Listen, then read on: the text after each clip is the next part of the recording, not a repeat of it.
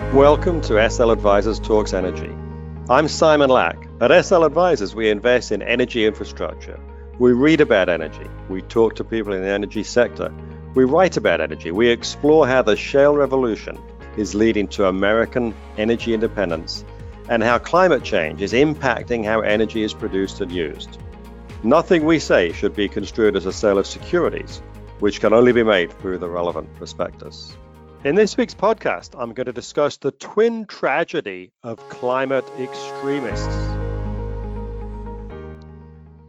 The greatest threat to the United States today: China, Iran, North Korea, or Russia.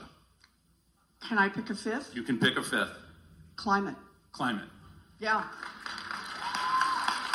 The one that is bearing down on us are the consequences of climate change worldwide. We should be at zero carbon emission. We should do this, and we should do this as quickly as possible. We shouldn't be looking at 2050. We should be looking at 2040, 2030. So we keep watching what climate change is doing to us as the storms get bigger, as the wildfires. Now, of course, our attention is turned to Australia. Liberal politicians have been telling us for years that climate change is the biggest existential threat facing us. We've been warned that rising sea levels will flood our cities, food production will collapse because fertile areas will dry out, global GDP will drop as we make the planet unlivable, people will die. As if that's not enough, the IMF last year warned that incomes would drop by over 10% by the end of this century unless the world confronts this crisis. The world is going to end in 12 years if we don't address climate change. And your biggest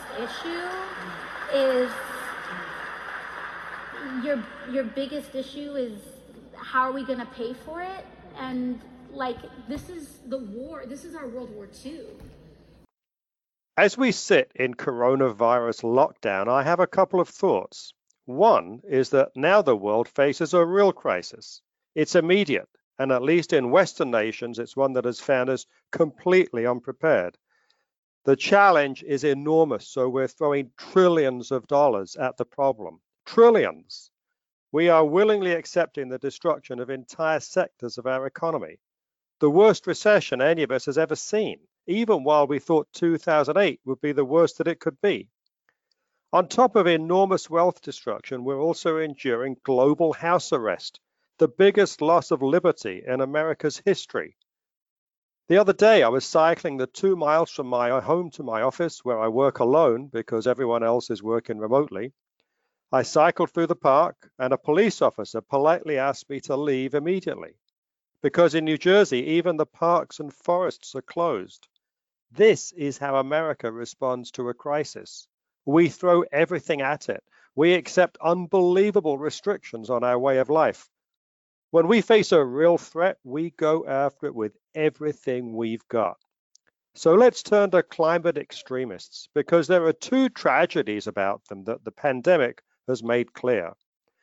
Climate extremists have lectured us for years on impending doom, most of them without thinking at all about the cost-benefit analysis of their policies, which is why the Green New Deal and the other more extreme solutions they've hammered away at were never enacted. In fact, the level of our response to coronavirus shows how utterly inconsequential all those climate activists have been. The cost and disruption we incurred for climate change is nothing compared with what we're doing to fight the pandemic. When we face a real crisis, we act. They never persuaded us that we faced a crisis. For most of us who thought about it, this was always more of a long-term problem to be solved. It wasn't a crisis. They failed in trying to get their extreme policies enacted. So one of the tragedies is that for all the media attention, the hand-wringing of celebrities worrying about the planet before getting back on that private jet, the civil disobedience to protest basically how we live using energy today, in spite of all of this, the change in society was virtually zero compared with what we're going through now with coronavirus. Because now we know what a crisis looks like. Compared with this, climate extremists were tragically ineffective, fortunately. The second tragedy is that climate extremists utterly believed in their mission. They were trying to save humanity. This is a noble calling when you dedicate your time and effort to trying to save others. This is a truly selfless act. It's what gives protesters such complete conviction that their goals are worthy. They have our best interests at heart, even if the rest of us are too stupid or uninformed to see it. They have a religious conviction that they're right. So the second tragedy about climate extremists is that for all their concern about humanity, they missed the thing that actually hit us. None of us worried about a pandemic, and we should have. There are thousands of hours of politicians talking about climate change, and almost none warning about a pandemic. We all missed this, but most of us didn't go around claiming that our policies would protect the world. No challenge poses a greater threat to future generations than climate change.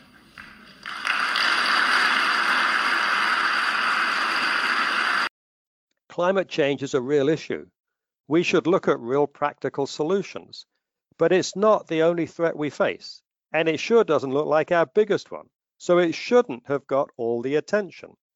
Too many of our political leaders were too focused on this one threat and didn't give enough thought to others, like a pandemic. It's been recognized as the biggest global health threat of the 21st century, and it's not happening somewhere else. It's all around us, yet it's almost invisible. Our air, drinking water, food supply, and shelter are all at risk. Climate change is not a distant concern. It's a catastrophe already underway. That's from the World Health Organization. They describe global warming as the biggest global health threat of the 21st century. These are the people who are supposed to be focused on a pandemic. The IMF said that if we didn't confront global warming, global GDP per capita, which is roughly the world's average income, would drop by 10% over 81 years. Yes, over 81 years, 3 generations. Coronavirus is doing that now. It might happen in April. If you're going to tell people that the world as we know it will end unless everyone adopts my really expensive and unpleasant policies to confront this existential threat, you'd better be sure that you're focused on the right threat. So the second tragedy about climate extremists is that they missed the big one. In the future, we're going to spend a lot of money preparing for the next coronavirus. We'll deal with this one, but we weren't ready for it. So we're learning just how expensive and terrible it is to be unprepared. Scientists will probably warn us about worse kinds of virus, and we'll prepare for those too. It'll mean spending money we didn't think we'd have to spend.